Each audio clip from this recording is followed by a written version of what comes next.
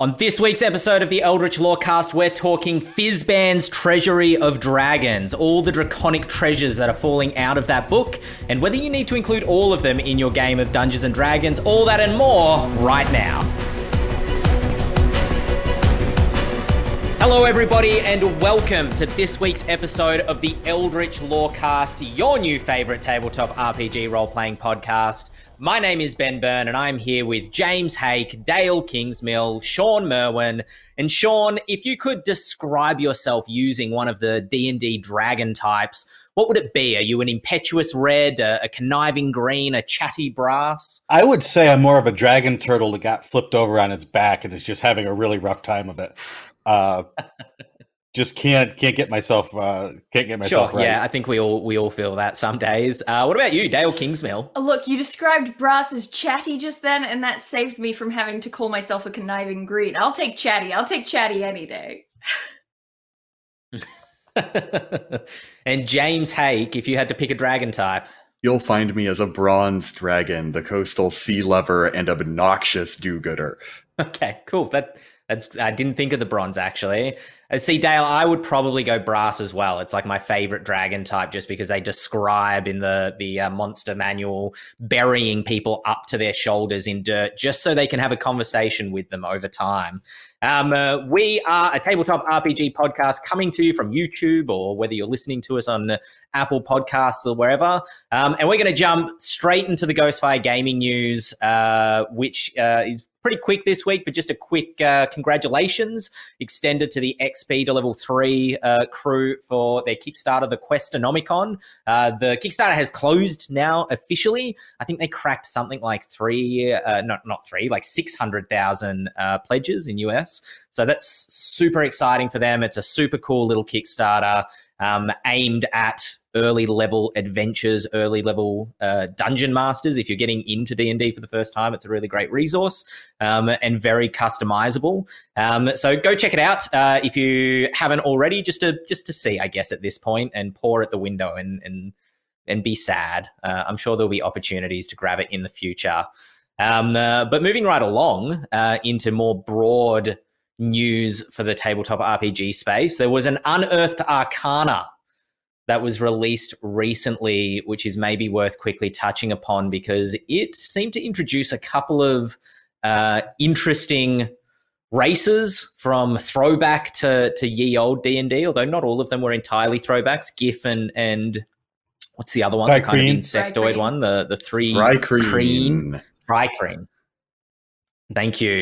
Thank you, everybody. I've been saying Thrycreen this whole time. I've been making an idiot of myself. Listen, there's a joke about if it's pronounced GIF or GIF in the Unearthed Arcana, so we can have a sort of Thrycreen debate also. GIF don't get to have all. Yeah, we're original. That I actually started that discussion about whether it is GIF or GIF. It was you with someone else earlier. Yeah, exactly. I was just tweeting it everywhere to sow anarchy. The GIF being a race that what was the supplement they were in? Were they in Xanathars or Mordenkainen's as a non-playable race? Mordenkainen's.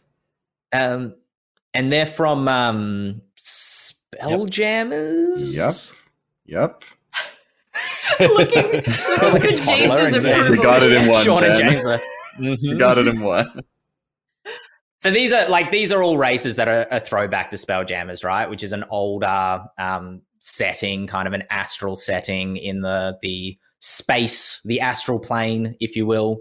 It's not the astral plane, if I remember right. Spelljammer was before my time, but it takes place kind of in, what's the word we have for it? These days it's realm space, right? Kind of the emptiness between the crystal spheres that make up the various material planes. Sean, is it stereotyping you if I ask you for help? Oddly enough, no, yeah. No, I wanted to the old guy. I get it. Oddly enough, I was not a huge Spelljammer fan, only because I stopped playing towards the end of 2nd edition, and that's when all the Spelljammers and the Planescapes and the Dark Suns came out. So I missed the sweet spot of that. It was actually a little after my time, believe it or not, that these came out. So the lore of it is something that escapes me, although the feel of it is something that I'm looking forward to, possibly. So because usually when they do these Unearthed Arcanas, sometimes it tends to kind of hint that something may be coming because they tend to crop up in later supplements. It's good that we're all on a level playing field here, Sean, because I obviously in my kind of hoping that you would jump in and save me at some point, blundering through Spelljammers it comes from. But I think you're right, that kind of like, sense of pirate ships in... No, but it's not, is it? I'm thinking of Astral Plane again. It's all just mixing up in my head. It's not pirate ships in space. It's spaceships in space. It's a very weird sort of mix, right? Because Spelljammer is this very 3D sort of sci-fi-ish supplement. I think the reason why Spelljammer historically was not a popular setting. It was one with a lot of gumption, but it wasn't one that a lot of people bought, I believe is the reason why Wizards has always been kind of hesitant to republish Spelljammer. But the main way it worked is that there was a thing called a spelljamming helm. Not a helm like a helmet, but like the helm of a ship, right? And a spellcaster would stand at the helm, and they would... Actually, I think the helm is typically like a throne, so they would sit within the helm, and they would kind of channel their spell slots into the ship, and it would go through this very sort of outer space environment. And these ships had all different kind of looks to them. Like there was a sort of classic three-masted sailing ship look, but like the Mind Flayer nautiloids that we've seen recently in the Baldur's Gate 3 trailer originate in Spelljammer. And there's all sorts of weirdos. Spelljammer was a really weird setting, which I think is to its credit. I love when people just do off-the-wall bonkers wild fantasy. It's a lot of fun. I mean, you look at this Unearthed Arcana list of races and it's just like, oh, okay, so I guess we're playing Guardians of the Galaxy now. Like, we're all just going to be wildly different aliens. It's interesting that we get this very diverse story, but with a diverse story comes diverse mechanics. So every fan out there who's going, oh, yay, that's good that you're getting what you want, but always be careful what you wish for, because melding mechanics and melding story is always a challenge. And that's what this Unearthed Arcana article is introducing us to. It's not just the flavor and the fun of it, but also the mechanics that may be going along with it. So it's fun to pay attention to all aspects of this new content. Yeah, I started working on like a little sci-fi we wanted to play a sci-fi game, and I know this is kind of the backwards way to go about it, but I started hacking into 5e because it was a system all my friends knew, so we didn't have to learn a new system. And then when you realize that science fiction, changes the game so much because it becomes about ranged combat, especially if you're going into, more hard sci-fi sort of Star Trek or Star Wars and stripping away parts of the magical elements of it. Or even including those, I suppose, in terms of ranged, it completely changes how 5e functions, because that's a game that is built with amazing ranged options, but also to make melee feel just as strong and just as powerful. Do we know? Because I feel like as a crew, we're a bit unequipped to talk about Spelljammers, but is Spelljammers is it like guns and laser pistols and that sort of sci-fi, or is it just like fantasy on spaceships? There's definitely a lot more sci-fi elements to it. Like in their Stapok and Mordenkainen's, you'll see the GIF have blunderbusses. Sure. And use all sorts of powder barrels and powder kegs and all sorts of explosives. And that's kind of the GIF's whole thing, is that they've got this sort of British colonial penchant for blowing things up with reckless abandon. And that's, that's kind of the joke of them, these big blundering hippos. But beyond that, I like you said, we may not be the most spell-jammy crew out here. I don't know if there are full-on laser pistols and such in the setting. Right, we're going to have to phone a friend at some point and ask the hard questions. We need a grognard! Dale, when you... Yeah, exactly. When you look at the Unearthed Arcana races, are you excited for a potential Spelljammer setting, or are you just, taking these as they are, divorced from Spelljammers? Do you look at these player races and get excited to include them in your games? I'm kind of half I and love half. the GIF. Oh man, the GIF are so cool. And you look at the art of them and it's just like, I want to play this. Why wouldn't I want to play? I want 8 NPCs who are GIF. I'm glad we've all landed on GIF, by the way. But yeah, I'm kind of torn because a lot of these races in the Unearthed Arcana I'm looking at and I'm like, that's cool. I want to play that. I want to put that in my game. And then other ones I'm kind of like, ooh, that reminded me that it is Unearthed Arcana and it does need some more playtesting.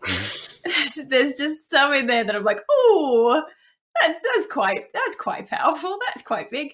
So I'm a little torn on it, I suppose. During my tenure at D&D Beyond, before I came here to Ghostfire, one of the articles I wrote was right around the time that Mordenkainen's came out, and the GIF were kind of making headlines in that book. And so I made a playable GIF race. That was right around the time I think that James Intercasso and I showed up on Dice Camera Action playing Thunder and Lightning, Paka and Durham, 2 GIF corporals who showed up around Chris Perkins' bombastic GIF major. And they were a lot of fun to play.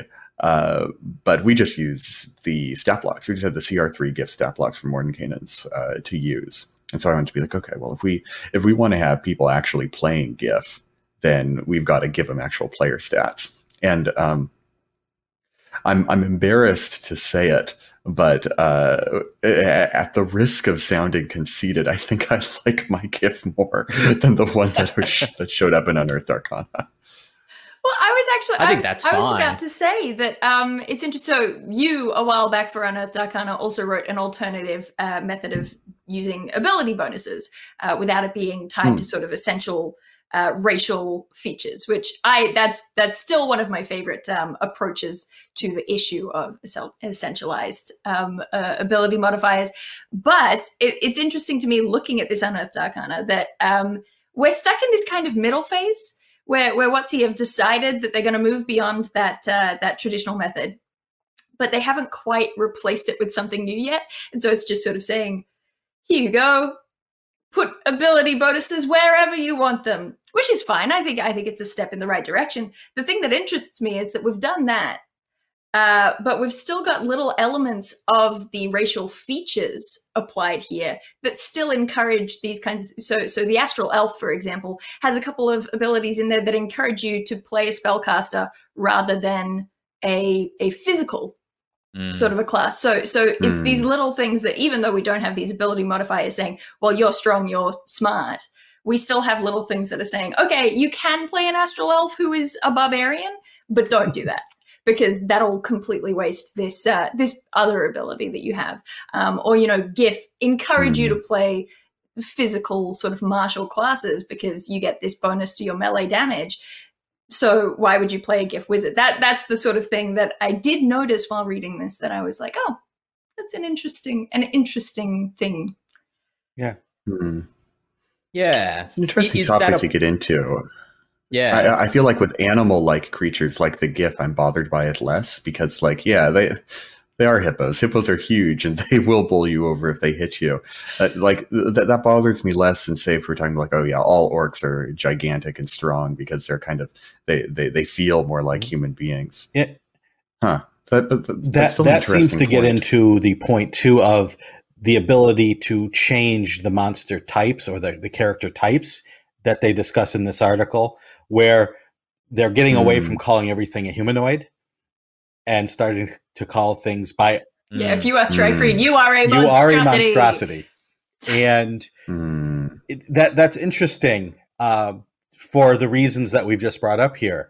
Mechanically, it changes things, but also it points toward a way of differentiating the races as we knew them from any real world analogous thing. These aren't humanoids. These are oozes, or these are monstrosities, or these are aberrations. They're not humanoids. So I don't know if that's something that's going to stick, or if they're going to just play around with that, because then that changes the rules that as we know them in terms of spells. Because some spells only affect humanoids. So are we now going to have to go back through every spell and check and see if we can cast this on a Thri-kreen because a Thri-kreen is a monstrosity and not a humanoid. Okay, it complicates things in a way that needs to be fixed. Yeah, I remember a similar ripple effect after Theros came out, where a couple of the races in that book are listed as Fae rather than, humanoid, and everyone was like, wait a minute, wait. We have to back up for a minute. Yeah, I don't know. It's interesting. I think it's cool though. Like my instant thought is you have to be careful if you have like a Dhampir or something in the party and they cast Turn Undead, and does a cleric Dhampir or Revenant or something turn itself if it casts Turn Undead? Is an interesting question, but I think I didn't think of it in terms of spells like, Dominate Monster or Dominate Person, I think it's called, because they're also different slots of spells, right? I think Dominate Monster is a much lower spell level, much higher. Much higher. No, you're right. Correct. Yes, It's the other way around. But it's because it's considered, harder to dominate a monster than a person. Yeah. But yeah. You know where I'm going with this, James. Take it away. That's the real trick, is because PCs are much more vulnerable to things like Dominate Person, whereas Dominate Monster is a thing that can take out your big dragon villains and stuff like that. There's a lot of sort of assumptions of who's playing what that are tied up in the creation of these spells. And it also goes back to the issue that this is an Unearthed Arcana. Yeah. It is a playtest document.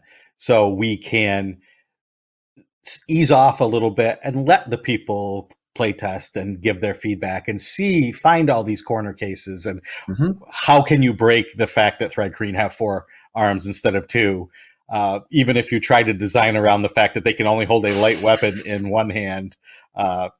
What else can you hold in hands that may cause problems down the line? Can you hold magic items? Can you wear 4 rings instead of 2? You could go on and on and on. And all of that needs to be sort of ironed out. I suddenly really want to be a Thri-kreen rogue that's, just underneath my cloak. I pull out my third arm holding a little crossbow from beneath my cape. Pew! I think these are good problems to have, 4 locks at once. Yeah, you've got a multi-lock door. They all just shick to the side at once. I think it's a good problem to have, though, right? Like, I don't think it's a problem necessarily what you were saying before, Dale, around ability scores being tied to certain races or specific abilities being tied to certain races. I like races having a bit of a flavor to them. And when I think about it more than my gut instinct, I think, ability scores probably should be, I've heard the term floating ability scores or free ability score buffs where, it's not tied to the race specifically. So that allows you to play a dwarven wizard or an orcish wizard or whatever it happens to be. But I think maybe in the case of, like, let's take something like a tiefling that has its Infernal Legacy ability. I think that's the one that I'm thinking of, where it gets those spell casting traits which are tied to charisma. So if you have floating ability scores and those aren't tied to charisma anymore, or you're not putting any points into your charisma, it means that those skills become much less effective. I think that's maybe a problem, but I don't think it's necessarily a problem to have an ability, a racial trait, mixing up all my words here, a racial trait that, leans towards a wizard if it can still be useful, but in a lesser way for a barbarian. Like, I like there to be some clear activated my trap card between the row. Here we go. Uh-oh. Because we don't have to just do a one way or the other, right? That's a false dichotomy that we're setting up within our own minds. We're imprisoning ourselves. VJ Harris wrote a very good little supplement called, what was it called? It had a long name. An elf and a half-orc had a little baby, which was another interesting approach to the question of, essentialized traits that are applied to races. And their approach to the question of features like those that come with the races was to give multiple different options that are just like the racial rundown in any official book.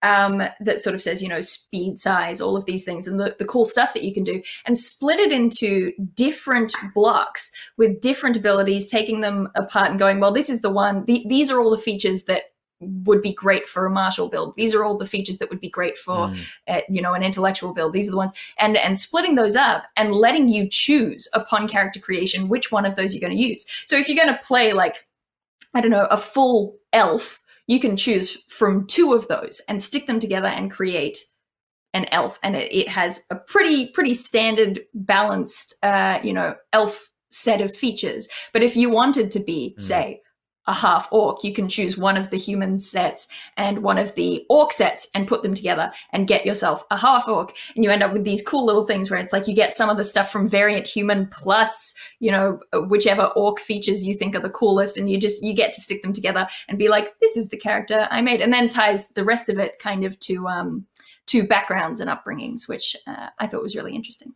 I want to throw the name of Arcanist Press's Ancestry and Culture supplement into the ring as well, which does a lot of work to decouple some interesting racial traits that show up in the 5e system regarding learned abilities rather than ones that are innate, such as like elven weapon training and things like that. And it creates a whole swath of cultural combinations that help to defy, I guess, what we would call sort of cliche fantasy cliches of the tribal animistic orcs versus okay, well, your orc grew up in Waterdeep, so what kind of culture were they immersed in because of that? Sure. And it has a similar sort of mix and match feel to what you were talking about, Dale. I think people who are looking for different things out of their fantasy races can probably even mix and match in between the 2 takes on fantasy races. Yeah, I that's super cool. I don't think that's a trap card, Dale. I think that's a gift card. I don't know. What's the opposite to a trap card? I think that's really cool. I hadn't thought about that before. Gift and I think card? Yeah, there you go.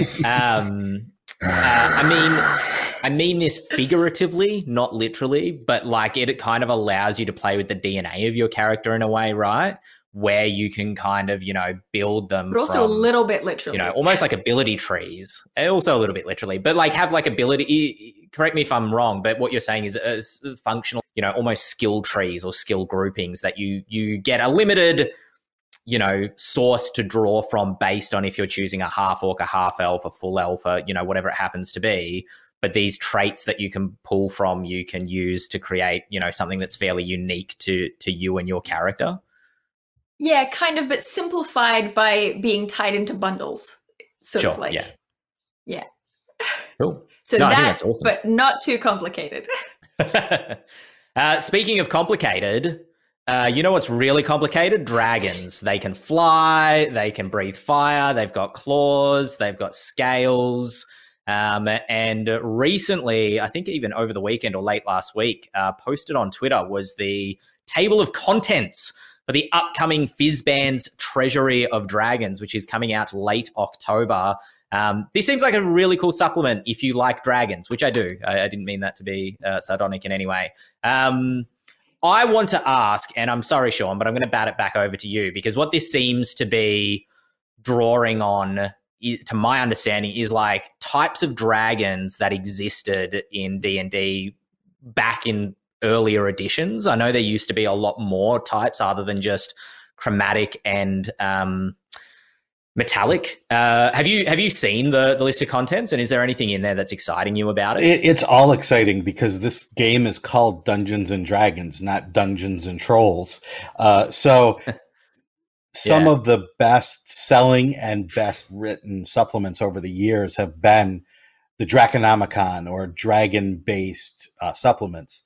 And this one, I'm looking at the table of contents right now, and it has just a treasure trove of, no pun intended, of player options, DM options, just great in-depth information on dragons in general. And if you remember, Draconomicon from 3rd edition, you're going to see, I assume, some very similar things.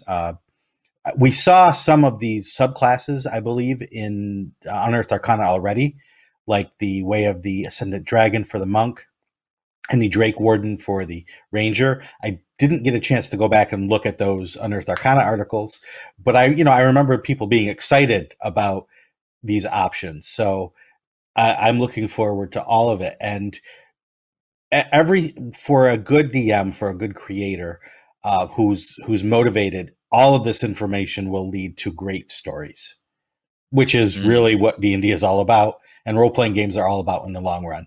And so it's hard not to get excited as a DM and as a player and as a creator about something like this. For sure. James, do you have something you're really looking forward to from this book?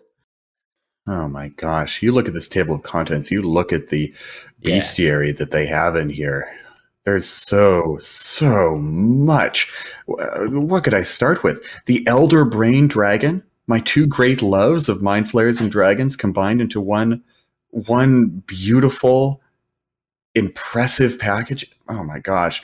The Horde Scarabs. I love the idea of digging into a dragon's hoard and finding a bunch of nasty little tunneling beasties there to leap out at you.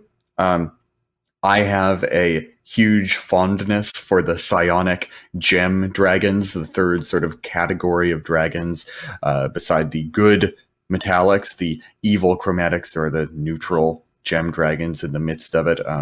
I wrote a supplement called Gem Dragons of Faerun for Kobold Press a couple of years ago, where I did my research into Dragon Magazine of issue 30 or so, and the original Gem Dragons, and back into the 3.5 books. It's like, okay, how can we update these cool things for 5th edition?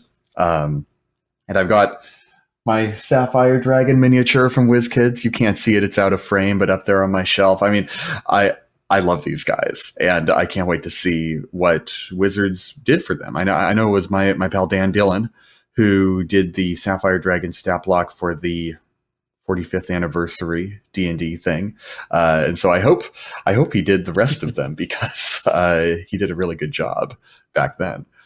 I've been really interested to see the different take on the different gemstone dragons after, because there's been kind of, little bits here and there of people trying to update the gemstone dragons for 5e. We've seen it in MCDM. We've seen, all these different takes, and I want to see how different this take is. Well, that's the thing I'm really interested to see too, because for the most part, when I did it, I tried to stay pretty close and true to the original material, but there were a few things where it's like, this doesn't really make sense, so let's change it. Let's take a new take on the old material. I really want to see Wizards kind of do the same thing. I hope that they will stick with something, all the cool stuff of old, and rejigger the stuff. It's like, this doesn't actually make sense now that I think about it. Let's make something cool and new, and find that perfect marriage of old and new in what they're making now. In many ways, I think that's the name of the game for 5e. That's why 5e is so good, is they do their best to be a perfect marriage of old and new. So hopefully the trend continues in the Gem Dragons. I'm excited to pull these apart. I mean, as a forever DM, my eyes are squarely on the bestiary more than anything else specifically within the book. But the way that I tend to do dragons within my games is as these massive, just, weapons of incredible power, and do them quite rare, so that it's not I'm not originating this idea by any stretch. A lot of people have talked about it on the internet before, but the idea of it's not a red dragon, it's the red dragon or the blue dragon. I really like that idea, and having more of those types of unique looking dragons, these sort of elemental almost dragons, is exciting to be able to kind of, if you're running homebrew especially, break out of that whole idea of chromatic and metallic being a specific and defined thing. Because I don't know if you guys feel the same, but the first thing that happens whenever I introduce a dragon into a game, I'm like, you look up and the sky goes dark as the sun is blotted out and something massive sweeps through the air, and one player goes, what color is it? And it's like, is it friendly? Is it not? That's the instant thing they want to know. So being able to play with those expectations a bit. Yeah, in earlier editions, dragons were so sneaky, or they're capable of being so sneaky, and could cast spells. And you were more likely, one of the very first dungeon adventures deals with a dragon named Flame from Dungeon Magazine, issue 1. And there was a series of adventures after that, spaced out every few years, to celebrate the anniversary of the 100th edition of Dungeon Magazine. And it wasn't, like you said, it wasn't look up in the sky and see the dragon. It was this person who just gave you the job, you don't know it, but they're the dragon. And they're polymorphed into a human. And much more in terms of like the evil mastermind or the good mastermind behind things, rather than just this big bag of hit points that breathes fire that you wail on enough and then you get to take its treasure. And there's nothing wrong with any of those types of games, but you don't want to just get into a rut of what a dragon is, because a dragon can be so many things.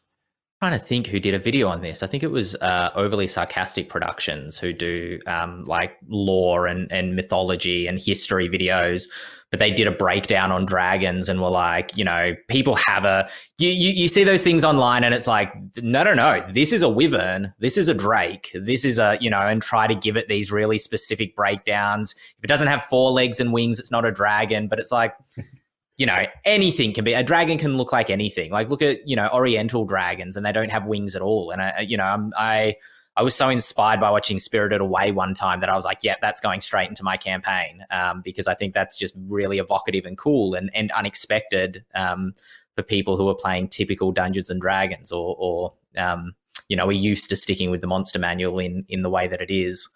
Yeah.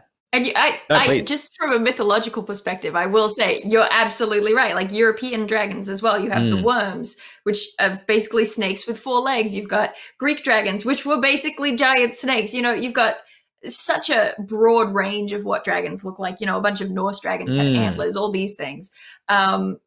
Dragons can look so many different. That's part of why I love that idea of like the red dragon, the worm, the so-and-so. I like those unique dragons and giving them all just totally wildly different appearances. That's something that I get joy from because I love mythology. It's also a fun thing to do, which I admit I got out of The Witcher. I brought it up this week. But there's a quest in The Witcher where like a townsperson goes like, go kill this dragon. There's a dragon over by this tower. And you go and it's like a fork tail or, you know, some other definition of beast and not a dragon. But it's kind of fun playing with players' expectations like that as well, because, you know, I'll have some townsfolk person at early levels be like, oh, there's a dragon up there, you've got to go kill it. And it's like a griffin when they actually go in, or a, you know, chimera or something when they actually go and see it. But it's cool because it subverts expectations but gets the players you know, really excited as well, but they feel like sick monster hunters when they're like, no, it's not a dragon, trust us, we're the professionals. I have a question regarding kind of the broadness of dragons as a category within D&D. And I remember thinking this back when the 3rd edition Draconomicon came out, a book which I love because I love dragons. And I'm feeling a twinge of this now looking at this. It's kind of like a worry I have in spite of myself. And it's about the kitchen sink fantasy approach to big settings like the Forgotten Realms. D&D is a very wide game that has a lot of breadth to it, that people can pick and choose what they like. But when there is a default setting to D&D, in this case the Forgotten Realms, often that default setting has to contain just an untenable weight of mythology for so many different types of dragons. Do you have any thoughts on how you would solve a problem like this when dealing with so many different types and variations of creatures, when typically there's 10 that everyone know really well, 5 metallics, 5 chromatics, and suddenly you just bust the doors open. Here's a million different types of other new dragons that have just kind of been lurking in the shadows, not really making any sort of stink of import for most of history. I mean, it's a tricky question, right? Because there's already that sort of like, I feel like we get this kind of this snowball effect with a lot of things in the sort of default setting of D&D 5e, because, you know, when we have things like Thri-kreen show up in the monster manual and they're just a monster, and then this far down the line we go, but also you can play as them. Also, they are a playable race. You know, you have these questions that start coming about from those things. And I guess it's trickier for people who are really running from this official material, because for someone like me, my go-to is homebrew. So I'm already picking and choosing and going, well, I think that's the easy answer. These are cool. I like this one. I like that. I don't like that one so much. That one's not going to be part of my world, you know? So the easy answer is just be a homebrew DM, which is not helpful at all. But I suppose we're getting to the point. But that's the answer that 99% of people should take, right? Yeah. Get into homebrewing. It's fun. You'll enjoy it. But yeah, I don't know. I suppose we're at such a breadth of material now, official material, that every DM is having to pick and choose what's in their game anyway. Even if it's down to like, do you include, Eberron as a book, or do you decide to leave it to the side? Do you run Dragon Heist? Do you not? Because the adventures that you choose are going to inform what is in your world, and your players can only, imagine so much of this one particular world to a certain degree. You're having to pick and choose anyway, so you may as well embrace it. Go all the way. Which dragons do you As want? a designer, I beg and plead DMs to please take what I've written and do something different with it. Because as a designer, we can't write for everyone. And I don't mind criticism, but the hardest criticism is I don't like this, because I cannot write for everything that everyone likes, because people like diametrically opposed things. So even if you're not a homebrew DM in the sense that you are creating your own world, you should be a homebrew DM in the sense that you are taking these adventures and making them your own, making them special to the players that you have at the table. And that's the most important skill that you can have, I think, as a DM, is to be willing and able to step outside of the words on the page and tell the stories that you need to tell and that your players want to tell. And isn't it one of the greatest joys of like when you first get the monster manual? I know that I did this, maybe it's just me, but I sat down and I flipped through and I looked at all the pictures and all the names, and I went, I like this, I like that, I want to use that one, I'll have 2 of those, and you don't use everything, but you just go, you get inspired. And I think looking at this table of contents, that's what I'm most excited for Fizbuns, is this idea of like, look at this bestiary. We're going to be able to flip through this thing and just go, I'm so inspired, and just pick the things that make us want to create, make us want to build adventures and build the world. Yeah. Like, for instance, somewhere here in the bestiary are dragon flesh grafters, people who will take bits of dragon body and magically right onto their own flesh. And honestly, for most campaigns, that's a little gruesome for me. But right now, right in this moment, I'm playing a campaign where there are these powerful demons that take the form of dragons, and many of them have raised these mighty cults around them. And I think, I hope none of my players are listening to this. And their cults surely must be like, oh my God, yes, we shall become closer to this being by putting, scales all over us and have just get a wing on there and have it go out. I mean, how messed up is that? I love it. For this specific concept that might not work in everyone else's campaign. Yeah, I think that, Dungeon Masters, Game Masters shouldn't feel like they need to incorporate everything exactly like, Dale and Sean were saying, because I'm personally not a fan of the Forgotten Realms, at least for my own games. And it's only because the Forgotten Realms being the standard, or the 5th edition sort of standard D&D setting, has to be everything to everyone, has to kind of include everything that they create things for. And when something becomes everything flavored, it kind of becomes nothing flavored, because it's just a paste of everything. And I'm not saying that I think the Forgotten Realms is a paste, but what I mean to say is that, like, yeah, you when you, especially if you're homebrewing, you create expectations around in your world. And I say to players, I'm like, if I don't mention it or it hasn't come up yet, you can roll a history check to see if it exists, or assume it doesn't exist rather than assuming it does, or assume you don't know what it is rather than assuming it does.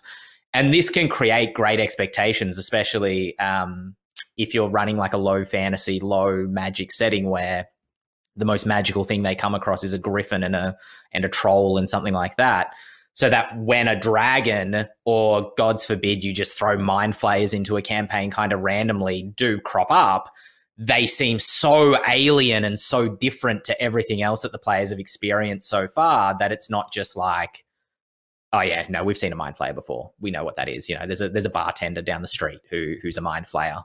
So not surprised. I think that, you know, is kind of how you tackle that question of, you know, how much do you include? For me, very little of it, honestly, until it shows up in the campaign, basically. Cool. All right, jumping right along, that being the news that we've had for the week, we're going to jump into a quick discussion here about variant tools used in tabletop RPGs, whether it's Dungeons & Dragons or other tabletop RPGs.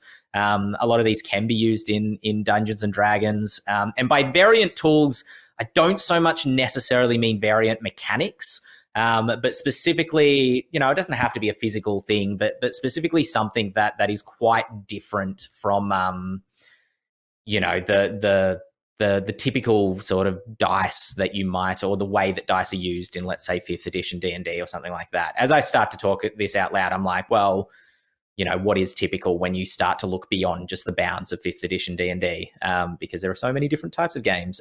Dale, you had one of these that you really liked, which was the prompt cards. Do you want to talk a little bit about those? Yeah, well, I was just thinking recently about, of course, Alice is Missing has taken the tabletop RPG world by storm, and I've seen a couple of other games since, you know, outside of the sort of typical traditional D20 fantasy style games that are using these sort of prompt cards that guide and encourage role play. Much more directly than sort of, I feel like the D20 system is very hands-off with roleplay, right? You know, it says, you're in a tavern, go. And it's up to you to remember how to converse. Whereas, you know, we're seeing these games, and in particular, Alice is Missing, that say, this is the situation, you have to include this and this, now talk. And Alice is Missing is maybe an extreme example because the entire game is roleplay rather than role play with a double L. But yeah, that was one that struck me in particular as being quite new, quite modern as a take. But I wondered other people's thoughts on other sort of key elements to tabletop RPGs that aren't part of the sort of D20 system loop that we see a lot of the time. I tell my students in my role-playing game class that, you know, role-playing games are just storytelling with a machine that tells you what do you input and what is the outcome.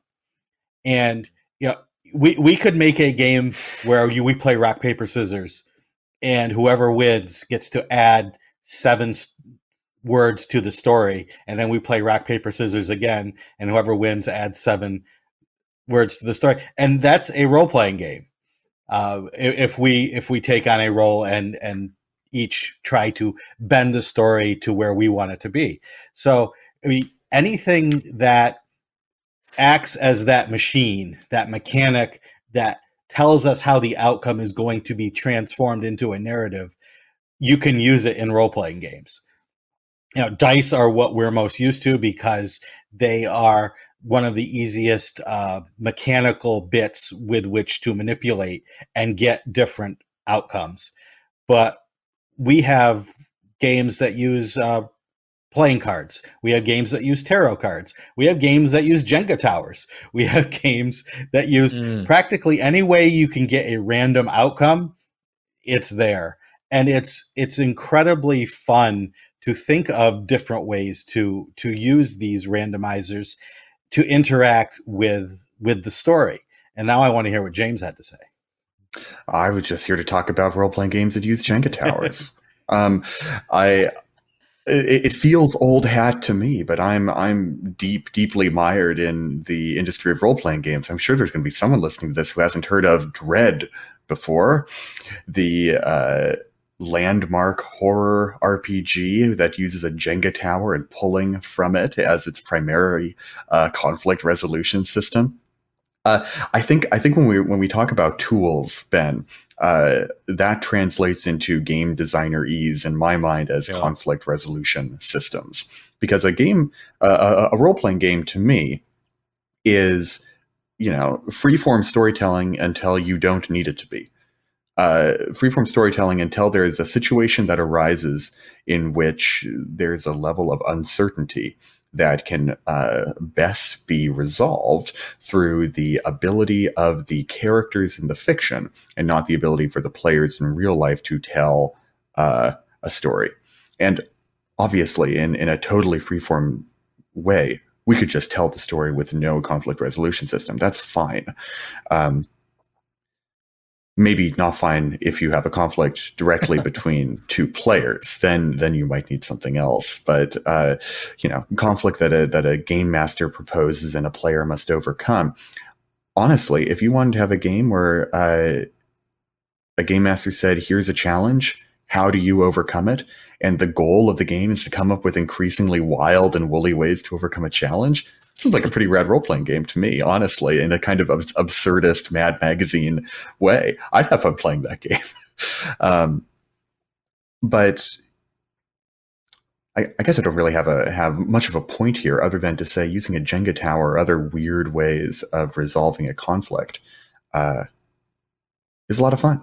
Dice are standard, but there's so many more ways than dice. And as a game designer, you're limiting yourself by only considering them. I agree with that. Although I don't think we're just talking about conflict resolution tools. Like, I think the Jenga tower is a cool tool that allows you to resolve conflict, and Dread is a really cool game. We played it one night, like with all the lights turned out and candles on, and the Jenga tower in the middle of the living room, and they were shrieking when it finally fell. It's a really great game.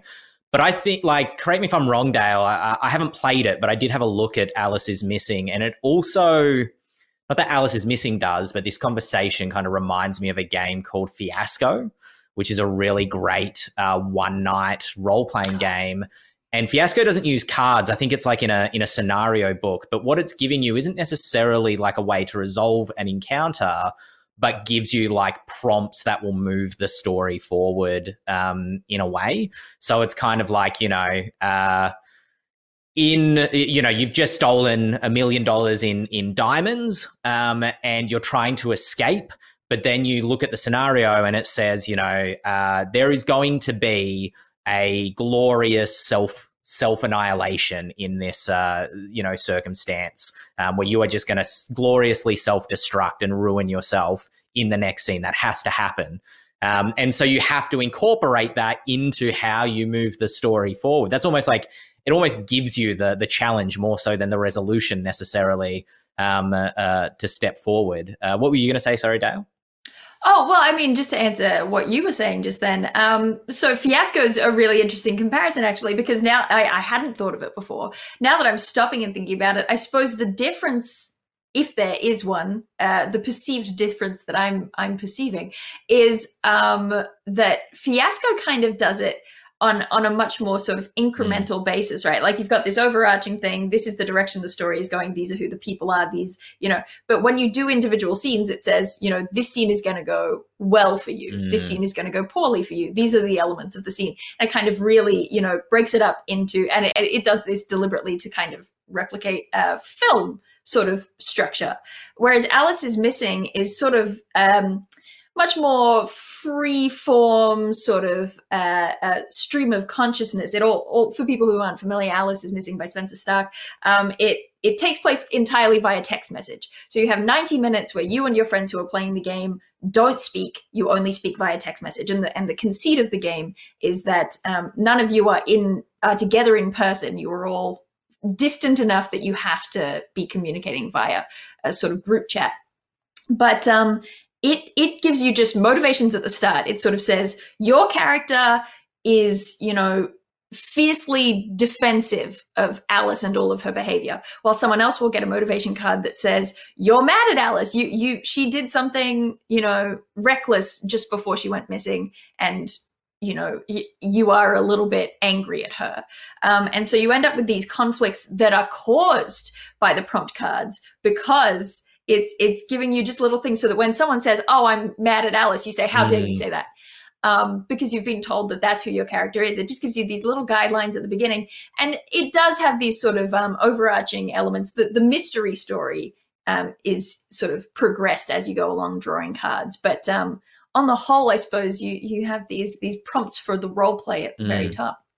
And what I was going to say before is that what we're seeing through this discussion is how abstract the concept of role play, playing a role, can be, right? I played Microscope for the first time the other night, and I had my doubts that it was really a role-playing game. I thought it's a world-building game, sure, but in what way can it be role-playing? And then we did a scene where I role-played the concept of time, and I was, the fervent crowd outside the doors chanting to see the king, and I was like, oh no, this is a role-play game with very little in the way of mechanics to touch on that, but it facilitates these moments. Yeah, with Microscope, you have to get far enough into the game to get to the role-playing part, because the beginning is so much world building that some people quit after a while and say, oh, I built my world. But there is a lot of role-playing and a lot of decision-making that needs to be sussed out between the players to get to the stories that are underlying the world you're building. So, that's a great example. See, I've never gotten there. Can we play Microscope together? Well, we have to play Alice is Missing first. Then we can play Fiasco. Then we can play Microscope, because it would be awesome with this group.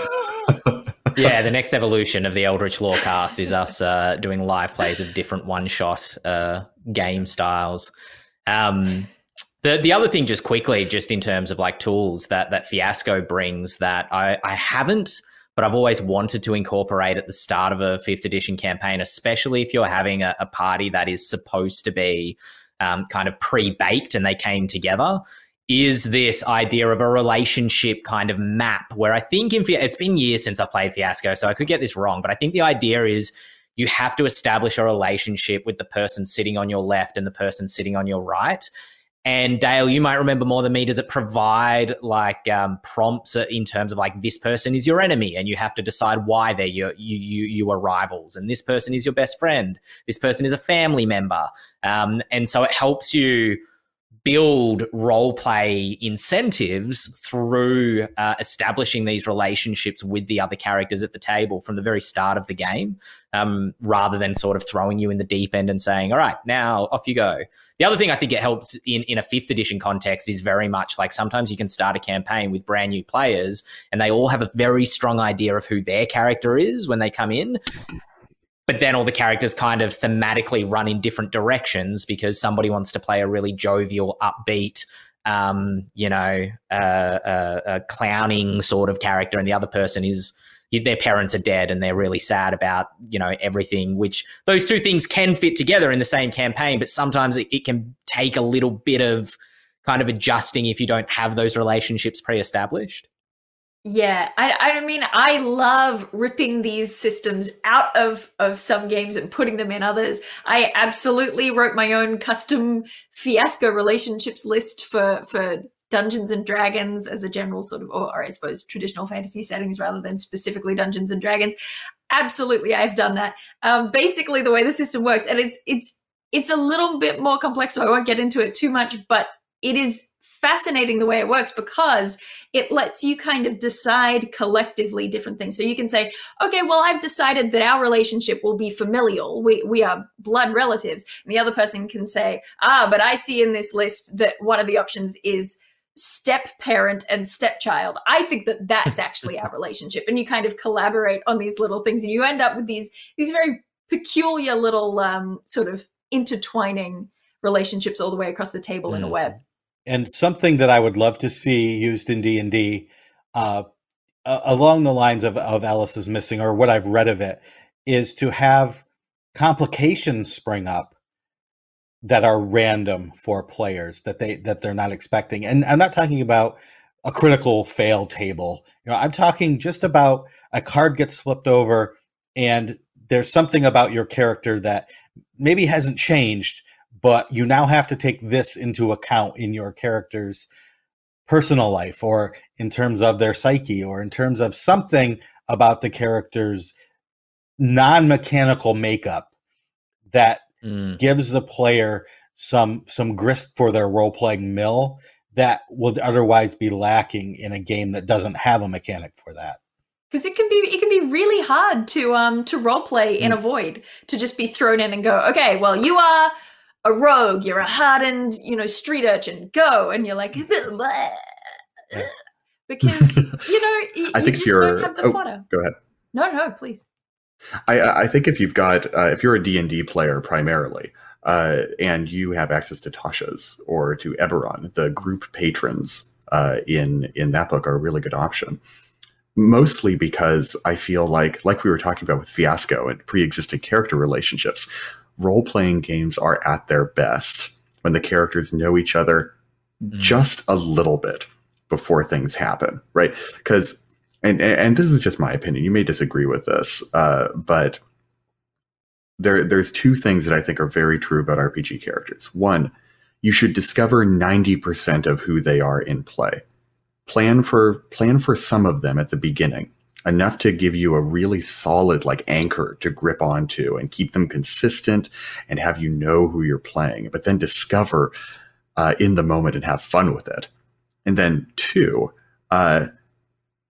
some of that 10%, or even another 10%, right? Stack 10% more backstory into it, should be with the other characters. There's not a story in existence that isn't improved by people having some kind of pre-existing relationship. And they don't have to know each other. They don't have to know each other exactly, but there has to be some spark, something that sparks between two characters, a little bit of conflict or a little bit of harmony, something that immediately touches off. And that's where the interest of a story comes from. As hard as it is to DM a group of players who are trying to roleplay in a void, it's sometimes even worse when you sit down with a bunch of strangers to run a game and they all have such strong character concepts that are going in 10 different directions. Because then everyone, instead of no one saying anything, everyone is just talking over each other and you're not moving in the direction you need to move to tell a story. And that's where I think everyone has been moving in this direction, to have a focus at the end of the role-playing tunnel to get everyone moving in the same direction. Then you are making progress rather than having this could be possibly really funny and fun, but not necessarily cogent or coherent story that the characters are telling together. Yeah. Cool. Well, just before we wrap up here today, we did get an email through. If you want to keep the conversation going, shoot us an email, podcast@ghostfiregaming.com. We did get one through. This email comes from Casey from Adelaide, which is an Australian city, if you're listening to us from outside of Australia. Casey says, "Hi, everyone. Enjoyed the first episode of the Eldritch Lorecast. Can't wait to see more episodes release. There was a recent petition after 5.5e, which is what we called it, was announced, asking Wizards of the Coast to create a version of the new D&D rule set in the metric system instead of the current imperial measuring system. Do you think this would be useful to you as a GM player?" Kind of asking Dale that question, I suppose, and myself. Or do you prefer/don't mind the current measuring system? Would you rather have 5 feet squares or combat in roughly 1.8 meter squares? They put a link to the Kickstarter to the petition, which is 5,000 signatures so far of 7,500. What do we think, Dale? Do we think we need a metric version of the game? My gut instinct was do it just for spite. But of course, if I was to actually stop and consider it mechanically, I don't know what kind of impact it would have on my game. It doesn't bother me using feet. And well, I guess it bothers me a little bit using miles, but using feet I can generally grasp. But I have started doing a thing where my players don't seem to engage with battle as much if there's a battle map in front of them. I've noticed they do really well with theater of the mind, but less well with the battle map. But then it becomes difficult if you're dealing with spells and stuff in terms of feet. And I'm like, I don't know how far 20 feet looks like. So describing it to you, who also doesn't know what 20 feet looks like, is a little bit difficult. So maybe swapping to meters would actually be really helpful. I wouldn't go with 1.8 meter. I would just go straight to 2 meters. Also because 2 is a really easily multipliable number for those of us who are mathematically challenged. I don't know. Maybe it would be useful. I had genuinely not considered it until now. The funny thing is, and I think this is like an American culture osmosis, is that I think really well in inches and feet because I played war games as a teenager. Like all the Games Workshop stuff. I do in terms of height. Yeah, that's true. Even though Games Workshop is a British company, all of their measurements, at least in the older editions, I don't know what it's like today, but they're all in inches and feet. So I can measure in my mind like 1 foot 6 inches really easily. I have no idea how long 10 centimeters is, right? So there was actually The Witcher. They did it in meters, and it was like 3 meter squares, I think. Now because it was years ago I did this. It's not as easily multipliable. I think they did meters and I put it into 3 meter squares because that's what made sense to me playing it on the grid. James, Sean, what do you think? In a game that has decided that Pythagoras was a punk, I don't know if changing units of measurement matters at all. And I want to know, are those 5,000 signatures, is that metric or imperial? That's for metric.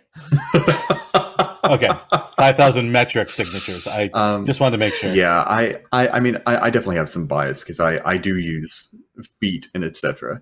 in my regular life. So it's like, it doesn't make a difference to me because I only know metric in terms of scientific measurements. I generally know how long a meter is. I can imagine that in my head, so that's not a problem. When I start thinking of, okay, what's 5 meters? What does that look like? Well, Dale, I have the same problem as you. I have no idea what 5 meters look like offhand. I couldn't even give you a vague sort of like, that's as long as a quarter of a football field. Sort of, it means nothing to me.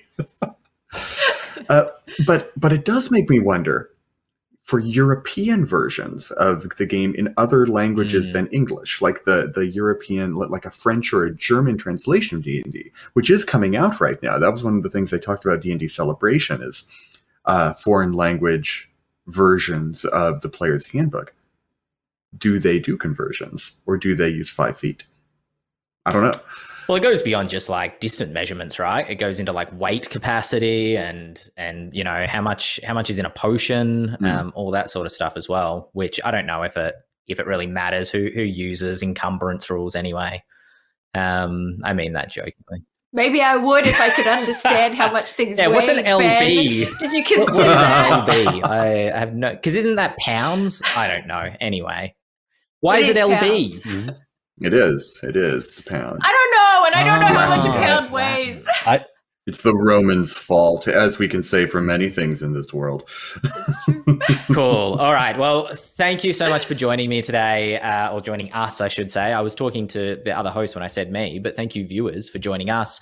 If you want to keep the conversation going, our Twitter handles are just below if you're watching this on YouTube. If you're not, you can still reach us by emailing podcast@ghostfiregaming.com. Ask us a question like Casey did. Start an international dispute between the hosting groups. We'd love it. It would be great.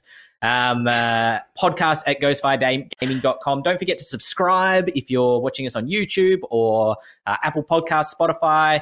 Leave us a review on Apple Podcasts and just generally spread rumors in taverns. Let people know that the Eldritch Lorecast is here to stay. We are your new favorite tabletop RPG. I've been Ben Byrne here with Dale Kingsmill, Sean Merwin, James Hake, and we will catch you all next time.